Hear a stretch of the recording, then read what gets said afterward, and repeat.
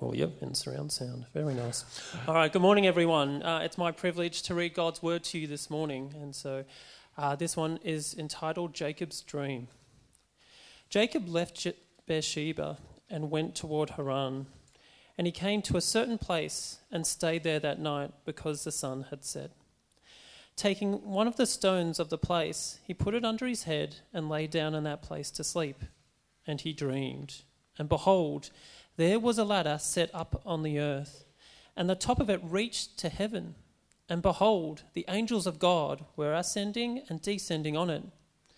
And behold, the Lord stood above it and said, I am the Lord, the God of Abraham your father, and the God of Isaac. The land on which you lie I will give to you and to your offspring. Your offspring shall be like the dust of the earth, and you shall spread abroad to the west and to the east, and to the north, and to the south. And in you and your offspring shall all the families of the earth be blessed. Behold, I am with you, and will keep you wherever you go, and will bring you back to this land, for I will not leave you until I have done what I have promised you. Then Jacob awoke from his sleep and said, Surely the Lord is in this place, and I did not know it. And he was afraid and said, How awesome is this place! This is none other than the house of God, and this is the gate of heaven. So early in the morning Jacob took the stone that he had put under his head and set it up for a pillar and poured oil on the top of it. He called the name of that place Bethel, but the name of the city was Luz at the first. Then Jacob made a vow, saying, If God will be with me and will keep me in this way that I go, and will give me bread to eat and clothing to wear, so that I come again to my father's house in peace, then the Lord shall be my God, and this stone which I have set up for a pillar shall be God's house. And of all that you give me, I will give a tenth to you. Thanks, John. Behold. I think it just means be in awe of God. Be in awe. Did you see how many times it was repeated in that passage? Be in awe of this God. We're travelling through the back half of Genesis, chapter 12 to 50. We're now at chapter 28, and we're exploring this theme of a God who is faithful to the promise, faithful to his promises to his people, with particularly looking at Abraham, Isaac, Jacob, and Joseph. And we've covered Abraham over the last sort of 4 weeks, and we're now sort of moving through to Isaac and Jacob, sort of skipping through Isaac and into Jacob, and we're going to look at their stories as well. If you've been reading through those, and I encourage you to do that, read through them sort of multiple times, ponder them, consider them, and look at their lives, and look, as what we've been saying, as a faithful God, at the faithful God who interacts with their lives. Because as I've been saying, the stories themselves are not about the people. Oh no, that's not true. Not totally about the people. They're about a loving God who is faithful to his people, despite how they may live or act around him. And so as we read now Isaac and Jacob's stories, there's a sense that not much changes. If you read through here, they're different people, but pretty well the same situations that we've been coming across. There's barrenness, the wives can't get pregnant, there's people lying and deceiving, wives are being lied about, the lies continue on, like Abraham did. They also lie about their wives being their sisters. They get other women to try and keep the promise going of children coming through them. There's famines that come on board, and people sort of have to take into account that there are people who are taking things into their own hands. And in many ways, the story with Isaac and Jacob is a similar story to what was happening with Abram. In some ways, it may even be worse. Jacob's name means liar and deceiver. And as we know from the promise at his birth that The older will serve the younger. And we see how that comes about. And as we're reading through this, I think you've got to be asking, what is God doing? How is he working this? Because it seems mayhem. It seems like God has chosen these dysfunctional, broken, messed up people, and yet he's chosen them to continue to have his promise be lived out. So he tricks his brother Esau out of the birthright, which probably says something about Esau as well, but we won't go into that. Then he lies to his father on his deathbed, and he even calls God into that lie. His mother is complicit, showing favoritism and dysfunction in the family. And now, after he's gone through with that, his brother wants to kill him, and he's now on the run away from it. And you thought your families were dysfunctional. And you thought you lived a messed up life. And yet the theme through these passages and through the Bible is they're exactly the people that God chooses to have his promise continue. They're the people that God chooses to reveal his grace and his mercy and his power. The messed up. If we think think New Testament, it was the weak, the broken that I choose to reveal. And so here he is, Jacob in chapter 28. He's in disgrace because he's fled from his family. He's in fear of his life. He's on his own. He's got no one around him. There's no family. There's no future, and there's no hope. That's pretty well where we find Jacob in this passage. And again, we must surely, if you were reading this for the first time, you've got to be wondering, what is going on here? What is God up to? And I think I've repeated this sentence a number of times already, is the hardest thing about being a Christian is not knowing what God is up to and trusting and believing him that he is up to something, despite how we may feel, despite the circumstances we find ourselves in. Why has he chosen people like this?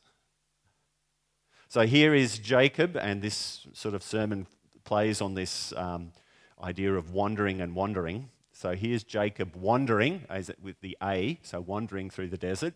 He's by himself somewhere out in the sticks. And I'm sure he's wandering, thinking, what's God up to? What's going on in this situation? I don't even know if he's actually thinking about God or not. And in that situation, God comes to him.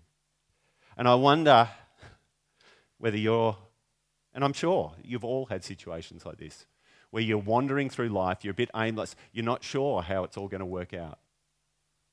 You're wondering what God's up to, how he's working, what's going on in my life. Maybe you're a bit directionless, that you find yourself in a deserted place, that you're alone and you've got a rock as a pillow. I always think that's funny. That's what Jacob does. He doesn't. You read that? He gets a pillow and it's a rock. I don't think he would have slept well that night. And so today's service, and I think this is what God does with Jacob, and I think this is what God wants to do with you this morning, is he wants to wake you up to the wonder of who he is and who you are because of him. And so God comes to Jacob in a dream. And it's the Stairway to Heaven dream, probably many of you are familiar with. Jacob in this place has a dream, and there's a stairway that goes up to heaven, and there are angels going up and down on it. And at the top of the stairs is God. And God speaks to him. And what does God speak to him? It's the same promises that we've been hearing, have been coming to Abraham, Isaac, and now Jacob. It's the promise that I will give you descendants. You are going to be on this land. Your descendants are going to be as numerous as the dust on the earth. And all the peoples of the earth will be blessed because of you and your ancestors and your offspring. And it's the same old, isn't it? We've heard this promise before. And it comes to someone who is in probably even a worse situation than we've heard before. Because Jacob's all alone, no family, no wife, no children. And God comes to him in that place and says, you are the one that I'm going to see this promise fulfilled through. He has nothing to offer. Nothing to offer God. And yet God chooses him. And I think that's similar for us, isn't it? Often we look at our own life and what do we have to offer? We fumble our ways through life. We mess it up. It's not going. And yet God says, I come to you and I've chosen you to be my offspring, the fulfillment of this promise that I've given here and to my church, that you will make me known in the world. That my glory and my descendants will continue on after me because of you. I've chosen you. And then the promise continues, and it just echoes so much, doesn't it? We've been doing this, comparing it to the New Testament of what Jesus says to his disciples, and he says to us. The promise continues, says, I will be with you, I will watch over you wherever you go. And I'll bring you back to this land, he says, and I will not leave you until I've done what I've promised to you. Hear the echo of Jesus' words? Jesus is almost quoting this as he says to his disciples and then says to us as the church, these promises are for you. I've chosen you and I will be with you and I have given you power to fulfill this promise. So again, we get this story and it's interesting, isn't it, in these promise. It's not Jacob, you will do this, Jacob, you will do that, Jacob, you... What is it? It's God saying, I will do this through you. I will do this, I will do this, I will do this, I will do this, and I'll use you. Even though you don't have a wife, a family, a place to live or anything. You have nothing to offer, but I'm going to choose you to do it.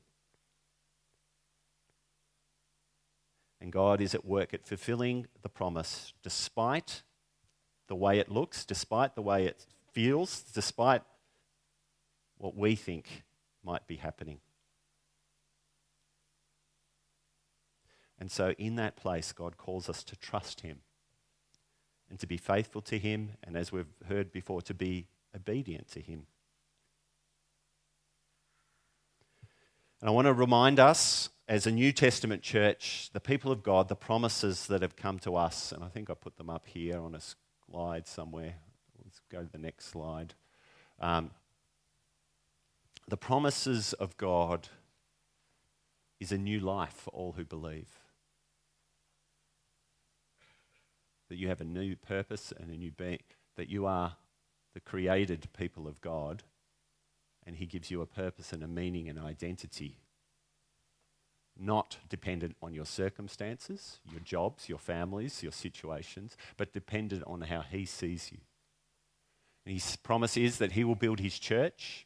He promised to give the Holy Spirit to give us fruit and gifts and power to be able to do this. He promised that all things are working for our good, even when it doesn't feel like it or look like it. He has promised us an inheritance that will never spoil or fade or disappear. That is your hope, your eternal future. He has promised that he is coming back again. And then the line that we don't often like, he has promised us hardship, suffering, and attack. That as God's people on this earth, you will receive the brunt of spiritual attack. You will receive the brunt of living in a broken world. Jesus promised that to his disciples and to us. See, so that gives us a different perspective on these things, doesn't it? Because when those things come our way, it's not like God's left us. No, God's still with us and he's working in and through those situations to fulfill his promise, even though it doesn't feel nice and it's not nice to experience. And even as we pray into those situations, as I keep saying, sometimes God chooses to change those situations, sometimes supernaturally, dramatically, instantaneously, other times slowly and over time, and sometimes he says, no, I'll give you the power just to get through them. But he's not less in work in either of them, in any of them. And he's promised that he will be with us always, and all promises are yes in Jesus. We'll pick that up a bit later on.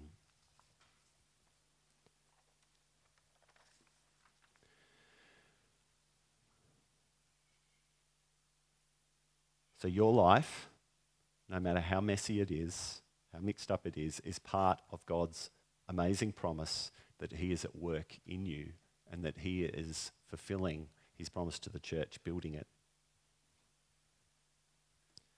And so what I want us to do just for the rest of this message and this service is focus now on Jacob's response to this. So God comes to him and says, this is my promise to you. This is what I'm choosing to do. And then what is Jacob's response? I think it's one of the most remarkable responses that I've seen, and I nearly slipped past it. Jacob's response, he says, surely God was in this place, and what? I was not aware of it. How awesome is this place? This is the house of God. This is the gate of heaven. And pretty well from here on end, I just rip off a sermon from Stephen Furtick, who preaches on this, and it's Wake Up to Our Wonder, or Wake Up to Wonder. And he picks up on this idea that as Jacob has this experience with God and realizes that God's with him, as he's in this place of wandering and wandering, God comes to him and he responds in this way. So think about the situations that you find yourself in, the dysfunction, the brokenness, the messed upness. Could this be our response? That surely the living God was in this place and I was not aware of it. And he says, I want you to wake up to the wonder that God is at work in all situations. And he gets up and he says, how awesome is this place? And as we read on later on, what's his response again, as they often are in these passages? He builds an altar. And what's that about? It's about he acknowledges who God is, who he is because of him, and it's an act of worship and says, this is unbelievable. And God turns up and he is his only hope in this situation. And in this dream, as he's seeing the stairway go to heaven, and Steve Furtick does a great job in this. He says, Jacob sees this stairway going to heaven, but he says, think about Jesus later on. Jesus builds a stairway down from heaven to earth, and he comes and he lives amongst us. He lives our lives, and then he goes to the cross for us, dies in our place. Surely we've got to be a sense of wonder about that the God pursues us to that extent. Takes our punishment upon him. And then he does more than that. What does God do as he comes to earth on that stairway down again? He sets up an army, that's how he describes the church, to take that blessing to every part of the earth, to every sphere of life that you have been empowered and called to be a blessing. You've been blessed to be a blessing in your work situation, in your family situation, in your schooling situation, whatever situation. God calls you into that place. And this is what you do. You take the presence of God into that place. And surely, he says, surely God is at work in this place and I didn't even know it. Open your eyes. Look for the work of God. Believe this to be true. And it changes our perspective on everything. Because the promise is, I will be with you wherever you go. Whatever situation you find yourself in, I will never leave you. And when Jacob awakes, he recognizes that. He's reawakened to the wonder of God. And we're reawakened every Sunday when we gather here. This is part of our reawakening, to understand who God is and who we are because of him, and to be in awe of him, to be wondrously captured by him, to respond in worship and obedience to him. Surely the Lord was in this place and I was not aware of it. That is awesome news. And so God encounters us in our real life situations and he turns them around. Because he says, I'm with you in them and I'm using them to reveal my glory. So God turns up in our doubt, in our confusion, and he presents his wonder. People of God, wake up to his wonder. Wake up to his love. Be in awe of this God that pursues you in whatever situation you find yourself in. And how can this, and Steve Burdick goes on, how can this be the soundtrack of our lives?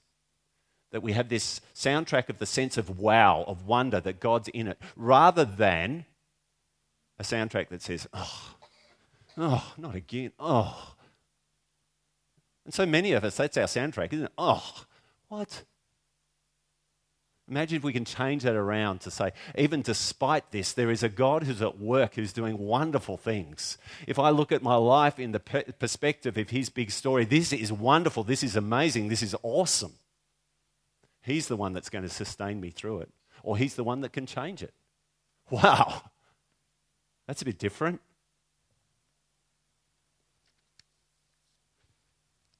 And this is where it goes. This is the beautiful bit. I love it. In Genesis chapter 35, 21 years later, Jacob comes back to Bethel. And he comes back to Bethel and he revisits it. Now he has family, 12 sons and servants and possessions and wealth beyond compare. He's back in this place at Bethel. Before he was alone with nothing. Now he has a family and the 12 sons, the 12 tribes of Israel. And he goes back to Bethel. And he says, let's go up to that place where I built an altar. And he says, and he testifies, and he worships God, and he says that in the day of my distress, God answered my prayer. He heard me in that place. He has been with me wherever I went. He has been at work in all my situations. And if you read through the life of Jacob, they were not pleasant situations. And he says, God has been faithful to me in those places. God's presence is with me in those places. And he says, we say, how awesome is this place, the house of God. Think of the idea that the church is described as the house of God. You are the dwelling place. You are the gate of heaven. So in your places, in your situations, you get to bring the presence of God. You get to bring the wow factor in all of your situations. We carry the presence of God through his Spirit, like I said, into our homes, our works, our schools. How awesome is this place? Because the God is there. God is here. He's with us in the midst of it. The glory of the Lord will come over the world like waters. And how is that happening? It's through his church, through his creation, through his work amongst us. How awesome is his grace? How awesome are his promises? Wow, people. I listened to that Steve Burdick clip, and unfortunately it's not online, so I can't put it up. And it's definitely not my style of preaching, but I just can't let go of it. I just can't let go of this fact that this guy, and he preaches such powerful truth, and I'd love to be able to preach like him so that you guys would get some sense of how awesome and mighty and wonderful, and not just you guys, me. If this is true, this changes everything. This is wow, wow, wow, people. Don't sit there and go, ugh. If God is who he says he is, and you are because who he now says he, that is awesome. That is wonderful. Yep, call them in, Scott. I'm going on. This is where we're going now. Youth band, come up. Because what's Jacob's response when he recognizes all this? It's to worship. He builds an altar and he worships God. And that's why we've kept the bracket to the end. Because in response to this message, in response to this truth, there's only one thing we can do. Say, wow, God, you are awesome. You are wonderful. You are mighty. You are unbelievable. And your presence is in this place this morning. So stand up with me. We're going to go into a time of response, of worship, of praise as the kids join us back here as well. Lead us away, guys, and let's worship.